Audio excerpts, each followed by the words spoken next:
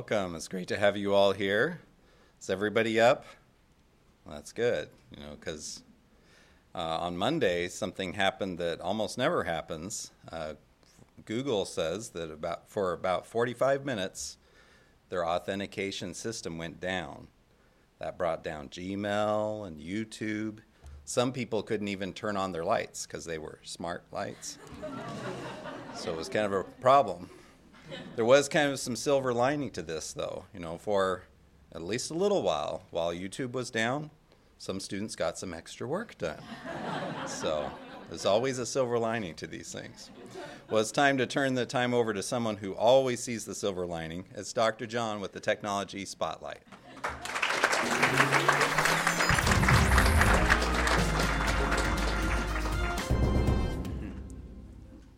I want to introduce you to someone who is so smart that they can solve really hard problems. Problems that are so hard that they're hard even for supercomputers. Okay? And here he is, or it. This is slime mold. It's a single-cell organism, and it's actually a pretty good pet. If you like this kind of pet, doesn't make a lot of noise. All it needs is oatmeal, plenty of oatmeal, and it'll just grow and grow and grow, right? Pretty exciting. Actually, there are a lot of really neat experiments that you can do with this slime mold. And I want to talk about one of those where they used it to solve a problem that's called the traveling salesman problem. And this is actually a really hard problem. And here's the idea. You imagine a traveling salesman, and he's got to travel to different cities and sell his product at every single city. And he wants to figure out the very shortest route to go from one city to the next, to every single city that he's traveling to, and end up where he started. The very shortest route. So in order to do that, you would have to, measure the distance between the cities and then calculate which way is the very fastest. If you start out with just like 6 cities, there are about 360 possibilities that you could try. But if you change that to like 10 cities or more, then there are millions of possibilities. And this quickly becomes hard, even for supercomputers, to solve all the different ways. So here's an example of the computer processing all these different routes, trying to find the fastest. And as you watch, it'll start to kind of figure it out. It's trying different things. But there are a lot of different ways. And it's really hard to know if you actually have the very most efficient way unless you try all the different possibilities. So there are algorithms that try to figure this out, and a lot of really interesting processing techniques with supercomputers or quantum computers. But these researchers at Japan used slime mold. And now how in the world could slime mold figure out the answer to this really hard problem? Slime mold only does 2 things. It moves towards food, and it moves away from light. That's about it. That's everything it does. Well, they used its efficient movements like that to actually calculate this problem. Let me show you a time lapse of their experiment. And you can kind of see it moving in the middle there. But they used the intensity of light to tell the slime mold how far away the different places were, and that movement changes the intensity of the light. And the way that it moves told them which city it's going to, right? Doesn't that sound like what we need? Slime mold computers, right? Solve everything. Well, that doesn't seem very useful because it took a while for the slime mold. But the really amazing thing was that it could solve the problem with a linear amount of time if you add more cities. Well, you compare that to a computer trying to figure it out with an algorithm. The more cities you add, the harder it gets exponentially. Really, really quickly, it gets very, very hard. But it's using a different technique that's more efficient. But now the researchers have taken that idea of the slime mold and made an analog computer that does the same kind of thing. And that's more like a normal computer, which means that it can run faster than the slime mold and more reliably probably, and a lot of things like that. But it also means that we might be able to make a chip that does this, an analog computer chip that can solve these really hard problems. Now, you're probably wondering, who cares about the traveling salesman, Who cares? But it turns out that that problem actually is a really, really important problem. Let's take an example of, say, our postal service. So we've got a bunch of packages that have to go to all these different houses. So instead of a city, it's a house. And we have all these different places. And so we're trying to figure out the very most efficient route that the driver can drive around on to deliver all of those packages. Well, we could just guess and, set him, or let him choose, you go wherever you want. But if we were to figure out the very most efficient route, we could save a small percentage of his time. And that would make it so he could carry more packages. And if we're doing a really large area, a lot of city, or the whole city, or a lot of cities across the country, that would make it so we wouldn't need as many cars, or we wouldn't need as many delivery men to carry the packages. And pretty soon, it would cost way less to deliver the same amount of stuff. Well, this same problem applies to all kinds of things, warehouses and algorithms for manufacturing, where we have to figure out the most efficient way to pick the pieces up and put them on the circuit boards and stuff like that. So there are a lot of applications that could save millions of dollars if we could just improve the efficiency a teeny bit. So it's actually a really big deal. Now, here's a little diagram of their analog computer. And then over there on the other side, the right side, you can see where they actually built one. Yeah, they actually got a graduate student to hook all the wires up. Looks like it took a while, doesn't it? But they were able to verify that it actually works. And in their actual hardware demonstration, they only did 4 cities, which isn't quite as impressive. But then in their simulators, they did lots and lots more cities and proved that they have that linear growth in the amount of time it takes. If you look at this slide, on the left there, that's the amount of time it takes to solve with their analog computer. It's the number of cities across the bottom. And they tested up to like 30 cities. And then on the other side, the right side, you see the amount of time it takes for the computer algorithm. And you can see that at first it's faster, and then as you add more cities, it gets slower and slower, and it's going up really fast by the end of the graph. So you can see that theoretically, they could pull this out and do a whole bunch more cities than the computer can in a much less amount of time. So that's pretty amazing potential there. We'll see where this goes. And, you never would have thought that it would be slime mold, right? So eat your oatmeal. Maybe someday you'll grow up as smart as slime mold. Or smarter, right? That's all the tech we have the time for.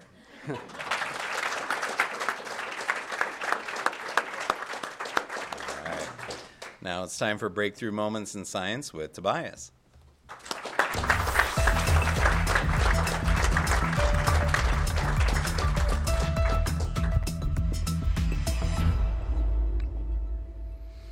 Well, I'm really excited about what we're going to talk about tonight. I do have to put up a disclaimer, though. You can't feed it oatmeal, so sorry. When you're making inventions, do you just get it done, or do you go all out? Do you go the extra mile? I don't always go the extra mile, but when I do, it's usually because I missed my exit.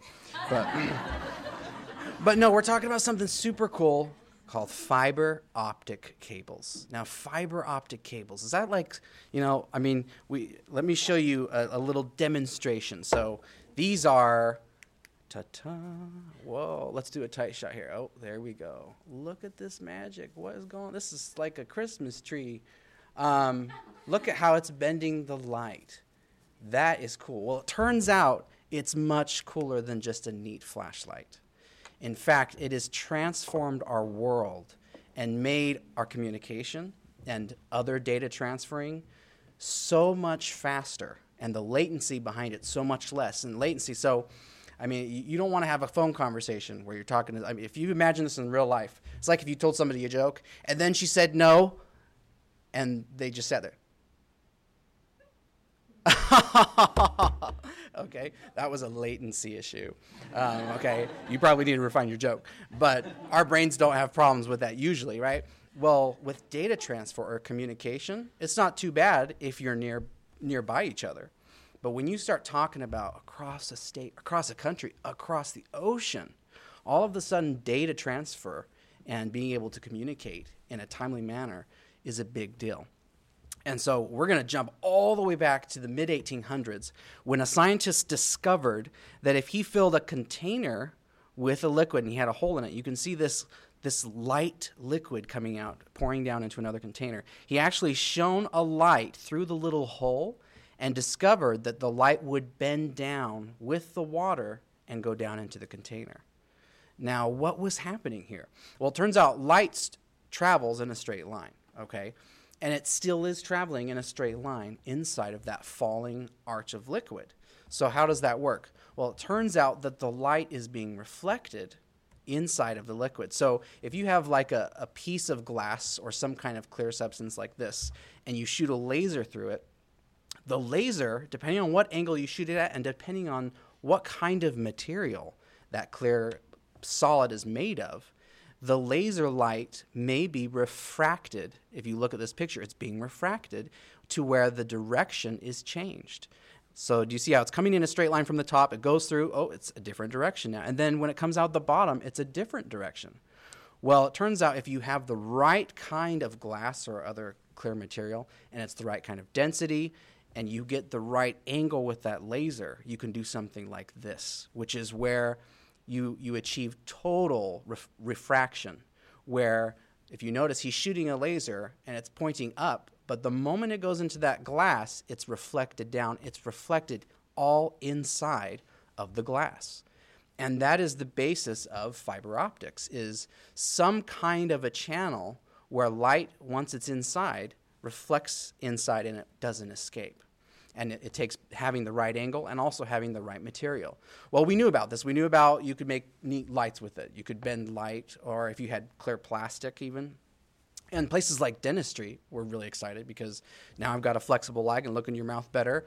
And they were using it like that. So it was a neat flashlight. And somebody started to come up with the idea and the thought of what if we tried using this kind of technology for data transfer, because light travels really fast. So if we could have a wire that was light, and if we could somehow get it super, super high quality wire, and in fact somebody started to research that, and they made a lot of calculations and determined that if somebody could figure out how to make a clear enough glass that was so pure, and they even had a numbering system to how pure it would have to be, then you would be able to send data over this light at very, very long distances and very efficiently. But there was no such glass. It's not like you can just, okay, I'm going to get a container, get it really hot, melt the glass, and get it really pure. This is really pure because any imperfections that the light runs into will cause that light to be scattered, and you'll get a weaker and a weaker signal. So this became the race, and this is like the mid-1900s now, and we're trying to find a way to create a wire of glass that we can use for high-speed data transfer to replace things like copper wires, okay? So at a company called Corning Incorporated, these three men were working on a solution, a way to create really, really pure glass for this. And they actually came with a major breakthrough in being able to do this. And basically what they did was they created the glass in a chemical manner where they basically had an outside tube of glass, okay, and they bring it together, they bring two of them together, they melt it until it's joined, and then inside of that external tube, they gasify different chemicals, and those chemicals come together, and inside of that tube, and there's multiple ways that they did it, but basically they created a pure glass, silica, inside of the tube.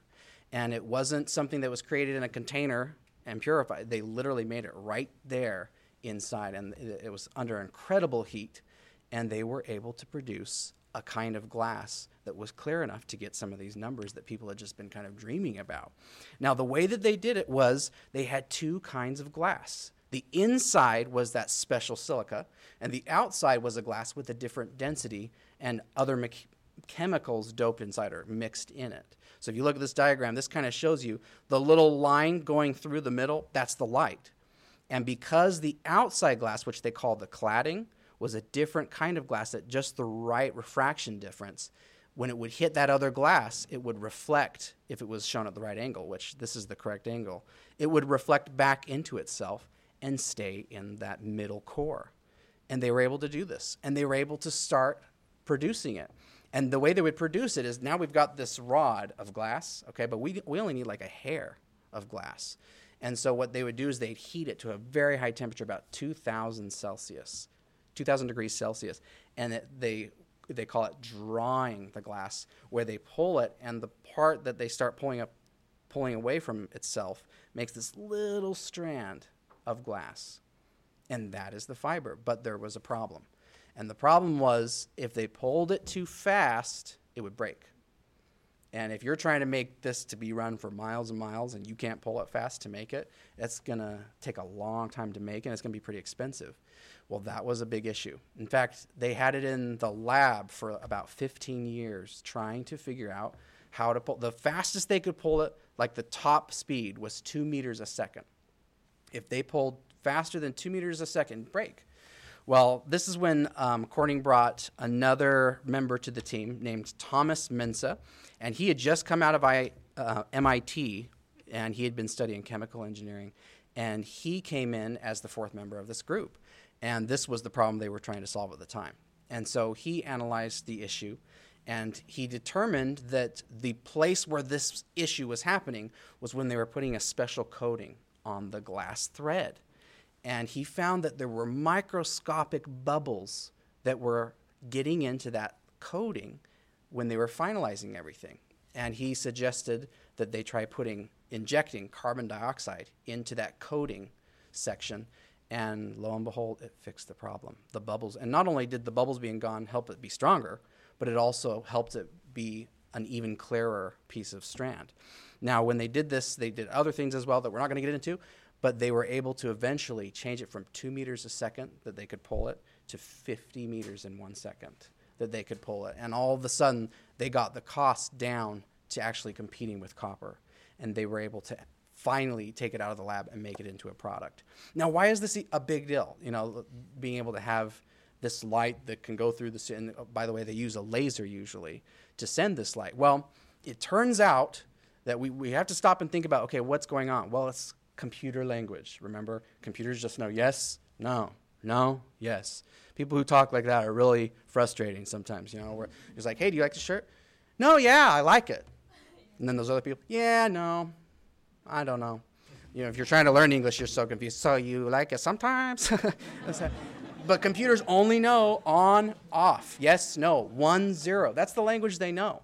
So all you need, if you're trying to find a way to send computer data, you just need an on and an off. How about a light on and off? I mean, with electrical signal going over those copper wires, you can send an electric current. You send it or don't send it. With light, you send the light and you don't send the light. It's binary, okay, so 1s and 0s. So look at this. This is the letter A in the binary language, 0, 1, 0, 0, 0, 0, 1, okay? I am now going to speak binary to the cameraman with my advanced lighting system, okay? It's through the camera, so hopefully it's not blinding. So here we go. We're going to do 0, 1, 0, 0, 0, 0. Oh, you know, I'm just going to do a lot, okay? Woo, man. Some of you parents are like, you're almost as fast as my child. Okay. So, like, what, 15 bits? Each of those 1s and 0s, that's a bit, okay? So I was like 15 bits a second. Whew, that's pretty fast. Some of you could try and challenge that, okay? Guess how many bits they were able to send with one of these glass fibers? So how many times you can turn it on and off, I guess you could say. How many bits? 10 billion bits in 1 second. That's just, what? That's amazing. And being able to do that for much greater distances than had ever been seen before. And in fact, when they finally ran the first fiber cable from the United States over to Europe, now we already had phone lines with copper, okay? And that copper line was able to hold about 3,000 phone calls at once. That's pretty serious, okay? The fiber cable was able to do around 40,000 phone calls at once. And this has just been growing and growing. Here's a map of some of the main fiber highways today going around the world. And there are so many more. And our entire internet, which is now everywhere, even in Google, as we heard, it's all built on the speed that this fiber can provide. And that is pretty amazing. And just to give us a kind of vision of where this might go, they say that the limitation of fiber isn't so much that the fiber can't go fast enough. It's we're still figuring out how to use it to send the data faster. Like the fastest we can give it, the fiber can handle it. And in fact, in some of the experiments now, let's see if I get these numbers right. In some of the experiments, they got up to 40 terabits over fiber. That's about, if the average HD movie, okay, that's about 10,000 HD movies in 1 second. You are fixed for your weekend and your life. That's a lot of I Love Lucy's, okay? So pretty incredible stuff. And, all with glass, but a glass that is so pure that a chemist had to do it. So pay attention to those chemistry classes, and it will pay off. Thank you.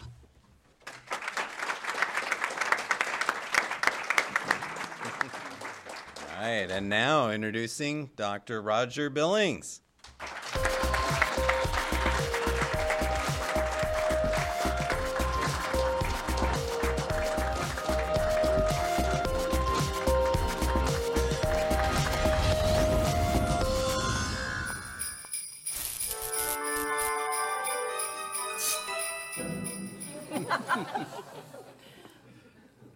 Even my people like it. That was good. Yeah, that was really good. Boy, I wish I had invented that scum mold computer. Yeah? Yeah. That'd have be a ideas for great it. science fair project, wouldn't it? Yeah. In fact, I think maybe I did invent it. Really? One day we had, that cereal. We called it mush. And it was going down slow that day. So I took it outside while I was eating, and then I left it out there. When I came back in 2 weeks, I think I did have scum mold in my bowl. But I didn't know how to, anyway, it's kind of good to be here. So tonight, actually, is the last Science Live of the year 2020. Wow. We have next week is off for Christmas, the next week's off for New Year's, the next week we're back. So enjoy your holidays. McCain, thank you for joining us today. Mm-hmm. Yeah. Thank you for having me. Sincerely, thank you. Did I have a choice? You always have a choice. Okay, well, so this is our finale. Yeah. Finale of the What a year. year. What a time to look back and see the marvelous things that have happened during the year. For example, do you remember this? Yeah, this happened during the year. Yeah. This is when we learned about turning electricity into sound, right? And it's kind of special because we made a speaker. Remember this wire coil? On this side, we had, whoops, went away. There we go. We had a magnet. And on this side, we had a coil. And the coil was connected to this very nice photograph. Yes, it is. Yeah. And when we ran pulses of electricity through the coil created a magnetic field which pulled against the magnet, and it made this thing talk, vibrate, make sounds. Do you remember that? I do. It was amazing that it Yeah. worked. It is amazing that she could talk so good, make so many sounds. It was. Well, Fascinating. I think it would be kind of interesting for our finale tonight to be able to see if we could take this to a new higher plane or a higher level. Oh, how fun. It was neat. So you hook up an amplifier here and put sound in here and pulls just the right amount, makes this vibrate, makes sound, okay? What if we could get you to talk into this and make it generate power, generate electricity? That'd be quite an experiment, wouldn't it? So could you hold this for us, please? I'm not sure it's so fun anymore. Yeah, it really is. Okay. It's very much fun. Now, I just happen to bring some cables. You did, didn't you? It's like Mary So- Poppins box. Yes, so we'll go ahead. Mary Poppins. Yes, you have treasures in there. Okay, so we're going to go ahead and hook these wires up. Now, these are the wires we put electricity in to make it vibrate. Okay. Because they make a magnet in the coil, right? This time, we got a switch here. We're going to go ahead and hook this switch up to this special light bulb, right? So that when you talk, we're going to see if we can actually get some energy through here to light up the light bulb. Do you have any questions about this? So when I talk, it's going to create energy. Well, hopefully. That But if my voice doesn't that would work be more right. of a hypothesis than, okay? So when you're ready, what we need you to do is you talk.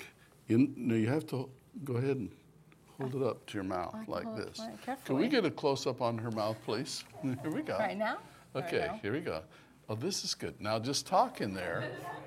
Except we gotta watch the light bulb while she's talking. Okay, go ahead and say something.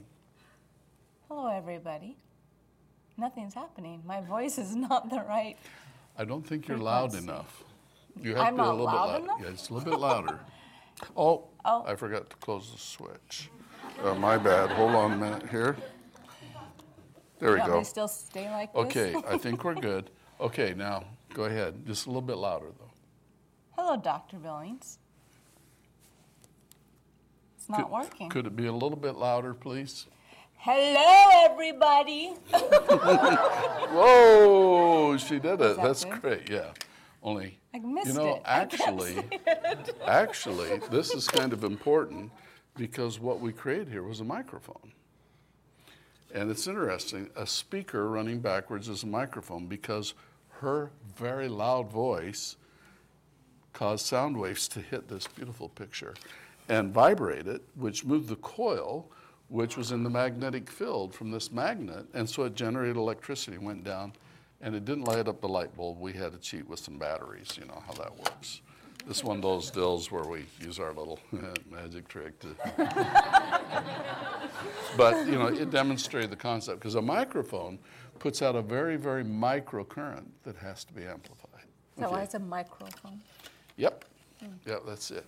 So, as part of our finale, on behalf of all the students and I would like to thank you for your contributions to science this year. Just a minute. Just a minute. We're going to go ahead and tidy up after such a great, okay. We'd just like to thank you for your great contributions to, would like to thank, I'll hold it. would like to thank, So I didn't do a very good job during this year, did I? let me finish. Okay. There. Oh, how perfect. Thank you. Let's hear it for Dr. Paget.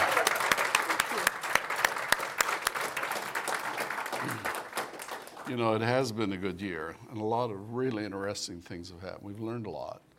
And actually, I think we've learned a lot more science than some of us realize. I think so too. And it's kind of interesting. You know, one of the really wonderful courses in Acellus is the STEM courses. Yep. And we start STEM 1 in the 3rd grade. Well, I want to make sure everybody gets this message. Recently, there's been some talk by parents on the Acellus Academy site saying that our kids are kind of struggling in some of the STEM courses. Yeah. And here's the deal. We have STEM 1 that starts in 3rd grade, STEM 2, 4th grade, STEM 3, 5th grade. We're going to keep going. But if you didn't take STEM 1 in the 3rd grade and you start out in the 5th grade, you don't start on STEM 3. Yeah, you really need to start on STEM 1. Take STEM 1 first, no matter what age you are. In fact, there's stuff in STEM 1 that a lot of college graduates haven't been exposed to because it's newer stuff. So the students need to start with STEM 1 no matter what, okay? They do. Do you agree with that? Okay, Yes, but it absolutely really agree with has that. been an amazing year, and we've learned some wonderful things. It's exciting to me to think about what happened during this year in terms of the science we discussed and what's going to happen during this upcoming year. I'm excited about 2021. I think this is going to be the biggest science fair we've ever had. And I've been talking to some of our students today about getting ready for the science fair. And they have been thinking about what they're going to do for their projects. And I want to talk a little bit about that tonight. The science fair has been an activity that really impacted my life. I feel like a lot of my success in science started with the science fair when I was a student going to school. And I think it can be that for you. So if you have decided you're going to do a science fair project this year, then congratulations. If you haven't, do up your seatbelt, because Dr. Paget is going to tell you why you must. Oh, you must. You must, because if you don't, you will miss out on creating your experiment of learning how to accept things that don't happen very well, of having your hypothesis, and then when it really happens, the excitement of it. Did she say anything? Nope. Yes, she did. But you know what? She is absolutely right. This is a beaker. This is a flask. It is. Right? Is this an Erlenmeyer? I thought so. No. Is it not? This is a beaker. A science fair project is a project that you do usually to answer a science question or a hypothesis. A lot of the science fair projects are answering questions that some great scientist has already done. And so we're learning how to discover these things. The fun of science fair projects are when you can figure out a question that's never been answered before. And you are able to advance mankind's knowledge by just a little step or a little nudge forward. And either way, science fairs are very interesting, and they're the beginning of the science experience that many people have in their lifetimes. Now, we talked a lot about my science fair projects, and I'd like to talk on that just a little bit more tonight, because my goal is for you to become inspired to do a science project this year, and more importantly, that you become empowered to have some good ideas on what you should do. A lot of people would like to do a science project where they think, what could it be? You could do a project where you make a speaker, okay, or where you make a microphone, or where you do a piece of technology like that. And guaranteed, if you make a speaker, you're going to learn a lot, especially if you are diligent and take it all the way through. It's interesting that if this was the best speaker on planet Earth, we would not listen to very good music, do we? This speaker worked. We could hear it. We could actually hear the music. We could. But on my cell phone, I have a little teeny speaker that's better than this. It's louder, and it sounds more clear and more plain. In fact, think of how many scientists have worked, how many hours to perfect the speakers in our cell phones. They really, really are amazing. And recently, I've been looking at some brand new speakers. This is a new speaker put out by a very famous speaker company called JBL. Those of you that are stereo buffs might know about JBL speakers because they make wonderful speakers. They call this the 7 Series. And interestingly, the 7 Series speakers are little. They have a 5-inch diameter woofer and a 7-inch, and so they're little. And yet, as they say on their website, they're a breakthrough in technology because they can put out as much sound as the giant speakers have been building for a long time. So is the woofer a little dog in there? Yes, the woofers. What is a woofer? Yeah, woof, woof, woof, woof, woof, woof. Okay, so in this speaker, we just have one active element. We just have one photograph of one brilliant scientist vibrating to create the sound. The size of the thing that's vibrating is so big that it's hard to vibrate fast enough for high frequencies. So for high pitch, you got to vibrate very fast. In fact, for high frequencies, you can get up around 18,000, 20,000 times a second, and we can still hear it with the human ear. On the other hand, low sounds, we can hear clear down to maybe 40 or 50 vibrations a second. So 50 compared to 18,000, there's a big difference. And the size of the speaker makes it better for low notes or better for high notes. And so when they want to make really professional speakers that sound awesome, they actually put 2 or usually 3 speakers in one. And so the big speaker on the bottom, which is very good at making low notes, the great big one down there is called the woofer. Oh, Yeah, and I guess it's because it goes woofer, woofer, and it makes the very low notes. Okay? like your voice. Yeah, right. And then up on top, there's a little teeny speaker that puts out the very, very high frequencies, the ones that are so high that only people that are almost as good at hearing as dogs can hear. And those are called the tweeters.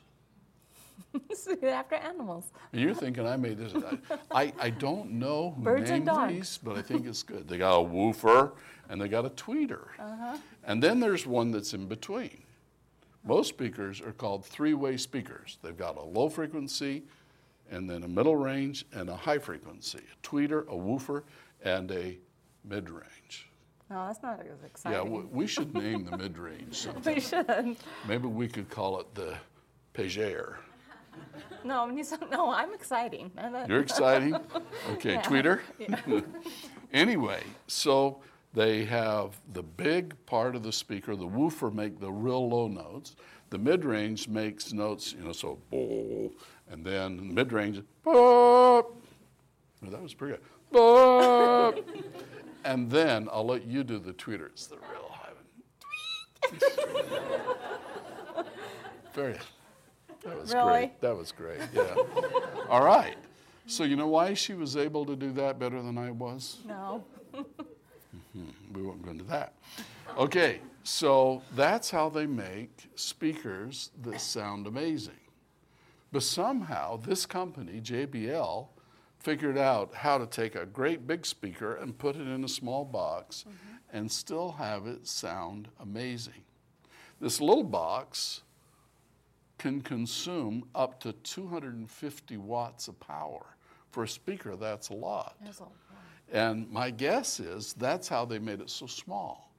They made it so that it has an equalizer that pushes out a lot of sound in this little speaker with so much power that it makes enough loudness to be like the big speakers.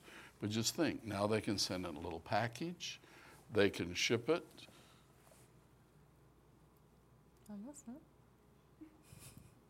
And? I ran out of words. Oh, well, your students absolutely love your red jacket. Okay, well, back. They absolutely love your red. So do I. I think it's very sharp. Thank you. No, they can ship it for a lot less than a big speaker. And I think it's really amazing. What if someone were to figure out a better way to make a speaker as a science fair project? Have you ever thought of that? Now, let's back up a minute. Someone thought, wow, a big, big woofer would be good for low notes. A little tiny tweeter, it's a little speaker that goes very fast, very good for very, very high notes, and a mid-range for in between. But to be able to do that, you have to take the sound signal, which coming out of an amplifier is electricity. And you have to send the high frequency notes to the little one and the low frequency notes to the low one. How are you going to do that? How are you going to get 3 wires coming out of one? And this wire is going to take all the real high frequency notes, and this one's going to take all the real low frequency sounds. How are you going to separate those? Tell us. I know you know. Well, I'm sure you do too. I don't want to have all the glory. I want you to. Let's do it. Fair time, no. Fair time, yeah. Someone would have to invent a circuit that could just let low frequency sounds through in the wire, electricity, and someone could let high frequency through in the wire. And we literally have to have a little circuit like that in the speaker to be able to separate the sounds and send them to the right place. That's neat. And they do. That's It's really really, really neat. And those technologies apply in a lot of places. What if someone could figure out how to make a better speaker? Remember, a speaker is a device or a tool that takes electricity that's pulsating at the right rate for the sound we want to make and use it to move air, to vibrate air so we can hear it. And there's got to be better ways to do that. Headphones do the same thing, but they do it very small. And quite often, headphones sound amazingly good, don't they? They do. Okay, it's time to hydrate. So some of our students are wondering how they're going to do the science fair online. I don't quite understand. Why don't you explain it to them? I'd like to know. Hydrogen Is that water. hydrogen water? just Hydrogen one? water is so amazing. When you breathe hydrogen, did you know that your voice gets Yes. Well, not this. It's just hydrogen water. Then when you breathe in another gas, it gets very low. So how do we do the science fair online? I think we should call up Mr. Joshua to I do explain too. it. What do you think? Oh, absolutely.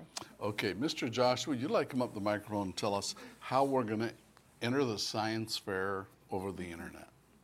Okay, this is Joshua. Here he is.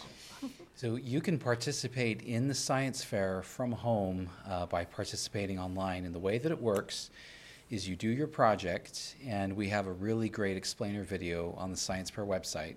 So go to AstellasAcademy.com. Under the menu, you can find the science fair under events. And there's a video, and it explains you need to have a hypothesis, and then you go through the steps. And when you're all done with the project, you create a video. And the video is of you explaining the results, your hypothesis, and then you submit that video to us, and that's how you're able to participate in the science fair from home. Awesome.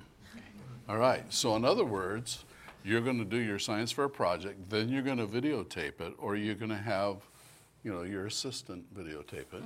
And then that videotape will be what we use to let other people enjoy it, and also to let the judges judge your entry.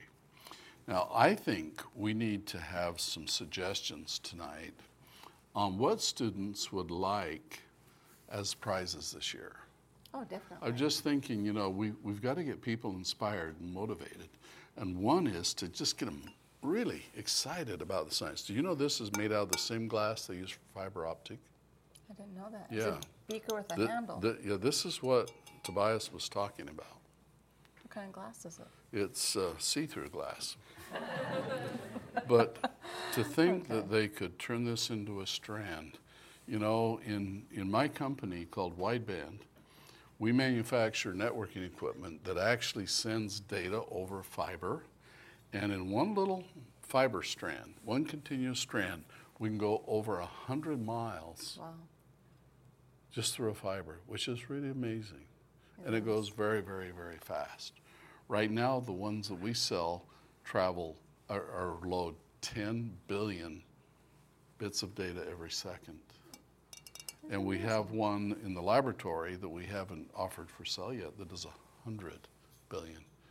It's really kind of neat, isn't it? So I would like to ask for some ideas of things you would like to have for science fair prizes this year. Now, remember, if you recommend something, and if we figure out how to get it for a prize, you gotta enter. I mean, that's only fair, isn't it? Oh, that is. If they say, if you had this prize, I would enter. Yeah. And I know some of them are thinking about a Learjet. Yeah, maybe he'll enter this time. Yeah, maybe you'll enter, huh? If But that's the seriously, the prizes should be something that would be very special, and I'm looking for good ideas. Some of the prizes, are available because of the number of students that are involved in our science fair. I think I could contact some of the big shakers and movers in our nation and say, hey, wouldn't you like to donate a prize for our science fair? Like maybe SpaceX will give us a spaceship. That would be. Or one of those satellites, or Yeah. even one of the pizza boxes that is the receiver that receives. Wouldn't that be fun when those little trains go over, you have your internet work? Now, till they get a whole bunch of them up there, I guess it'd be a thing, train goes over, you can do your Acellus, and the train goes by. You have to wait for another turn. But it is exciting. So what prizes would really make sense? Now, some of you here with us in the auditorium tonight might have some ideas. Ruby? Oh, they're coming. Somebody? Okay, Felicia. First prize maybe to have them travel here, they meet you in person. Oh, Felicia says that her idea of a prize would be to travel here and attend Science Live live. That's a good What a idea. great idea. What a great idea. We would love that. And I think 2021 is going to be a travel year, isn't it? I'm glad Because you said there's that. a lot of pent up people that want to People ready travel, to that haven't had much chance this year. And so next year, I think we're going to get things moving again. We're right here at the airport. Wouldn't that be fun? And for those of you that do have a chance to come through Kansas City, we would love to meet you. And we have a pretty good crowd, so you need to let us know, because we're usually pretty full, except right now we're on COVID restrictions, so we have a lot of chairs, but we don't let anyone in. But that would be fun. Someone else? Yes, I have a lot of them here. All right, let's hear yours. One is a new phone. A new A phone. new phone. So a cell phone. Would they prefer Android, iPhone, or something else? I think they're just hoping and wishing. I don't know what Just a phone. Okay, good. A phone would be a lot of fun, wouldn't it? And maybe we could even get a phone with a year's data plan or something. That'd be great. You know, we're right here where the world headquarters of Sprint is. And they now join forces with T-Mobile. So maybe that would be a fun thing, wouldn't it? That's a good idea. Joshua, you know those people. Why don't you talk? That's a great prize.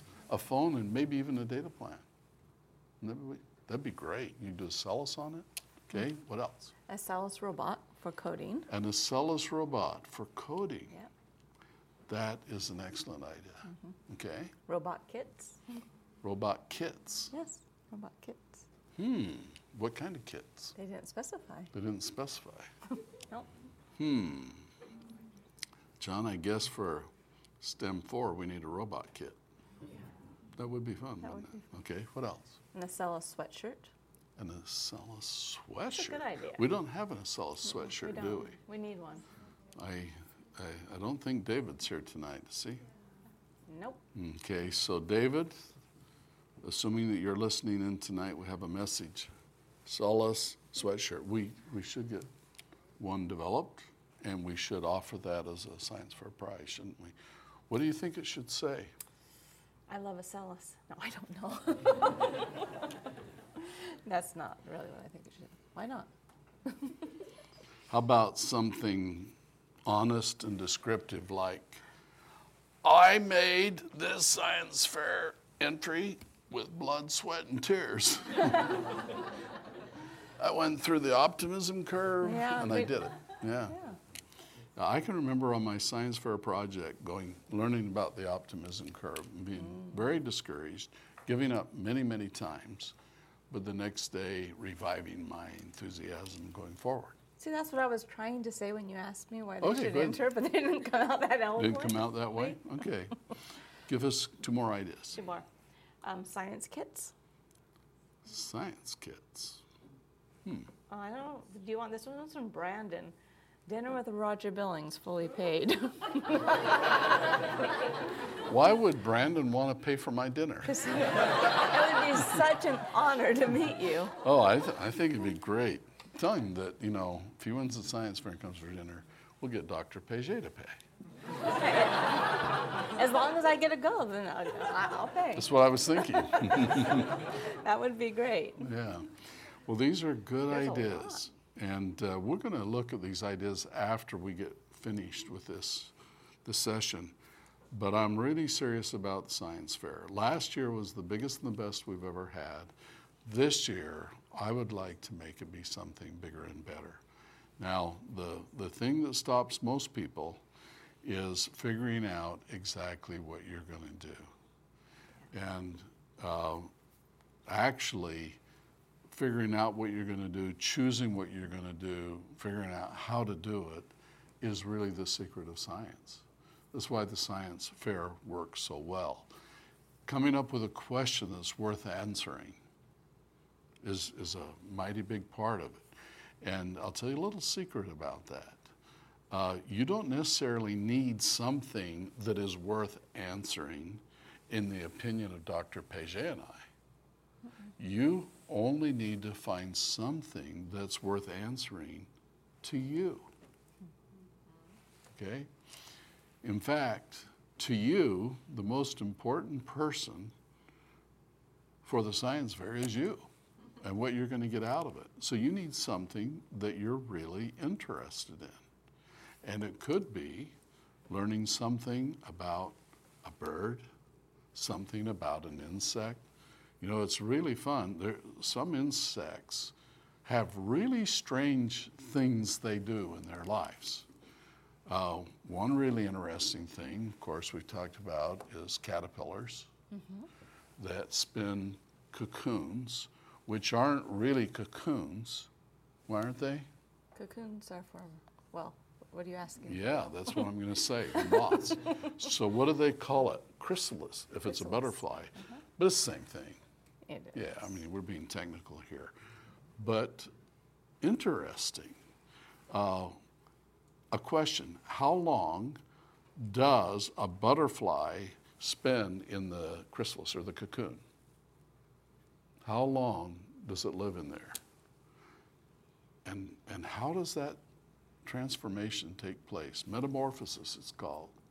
And it's impossible. Houdini, the magician, created an illusion that made him famous.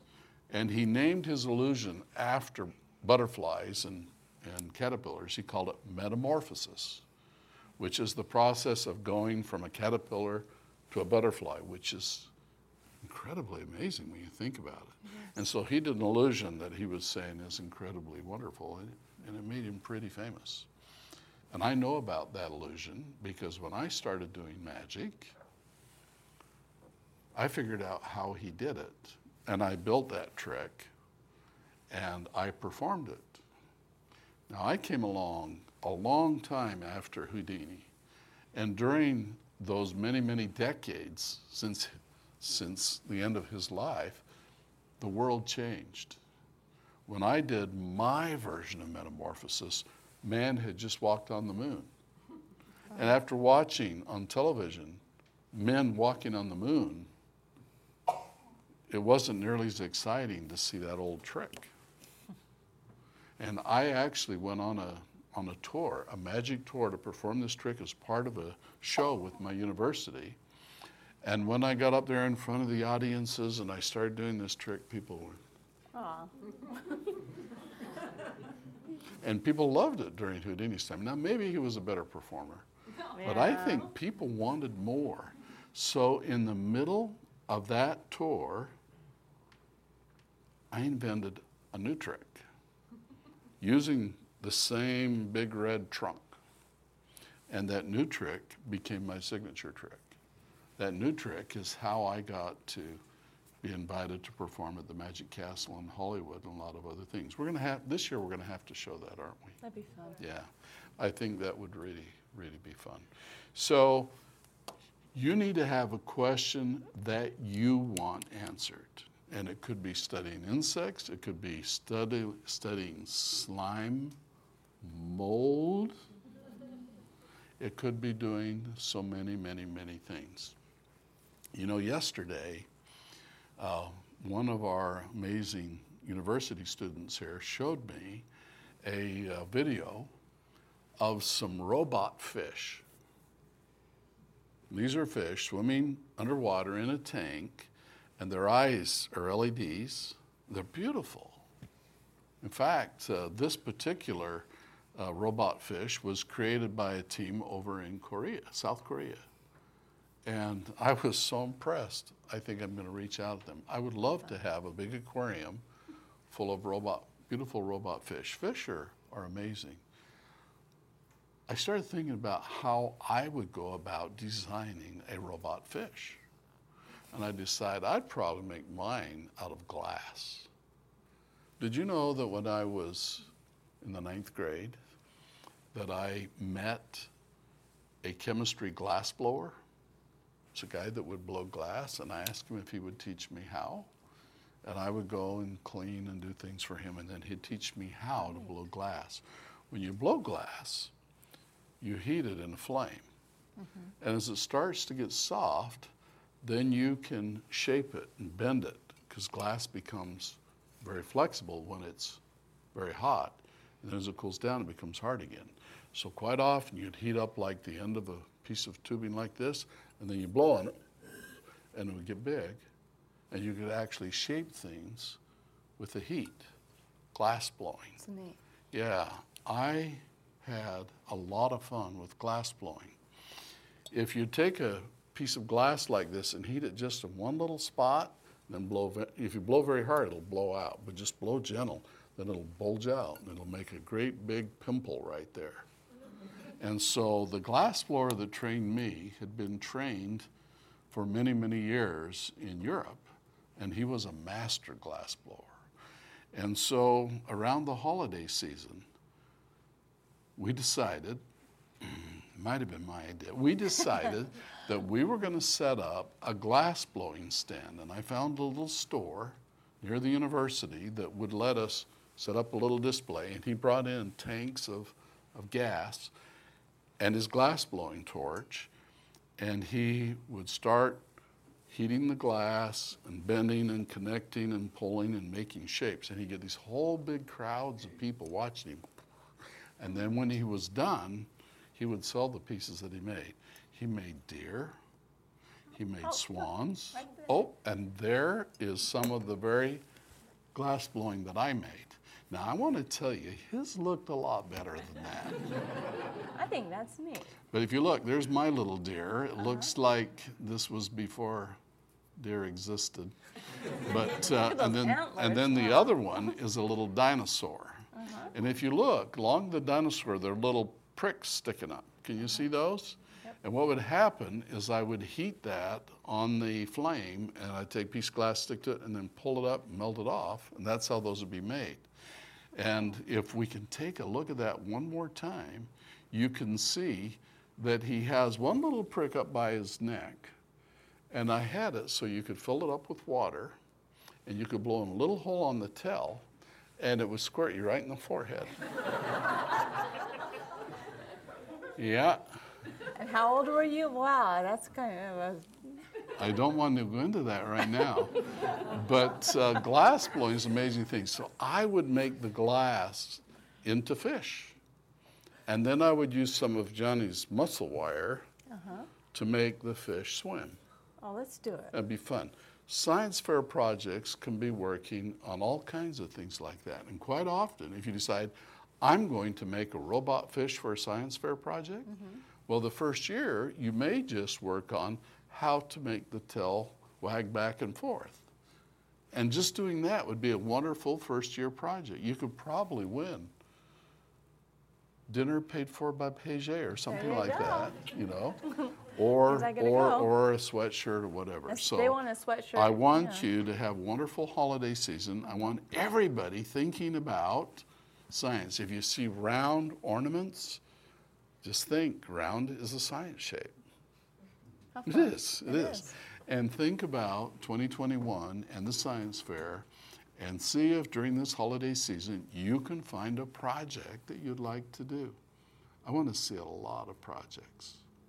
Okay? They want a sweatshirt with your signature on it. Sounds like I knew the signature of Roger Billings. Just like that? Just like that. Roger Billings. That'd be good because I'm pretty good at signing. He has an amazing signature. actually. Final story this year. When I started my first company, it was really little. It was only me and one other guy. And so when we have payday, I just have to sign my check. And then I have to sign his check. And so then it grew and it grew and it grew. And pretty soon I had like 350 employees. And every 2 weeks is payday and they'd bring the checks. And I have to sit there It took hours to sign paychecks. And so I decided one day I need to invent a new signature. So I did. And I worked on it. It used to take me R-O-G-E-R, Billings, times 350. So I came up with this new one, this Roger E. Billings. It went away and it was just R. Billings. And I learned to do it like this. And I still do it today. Then I found an even better way to do it. No. Make Joe sign the checks. It's working really good. All right, well, thank you. And really appreciate you joining us this year. Look forward to a really, really amazing 2021.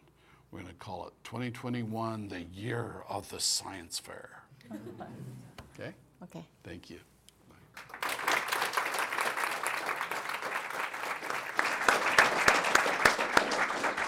All right, well, thank you all for joining us. We'll see you next year. Have a good one.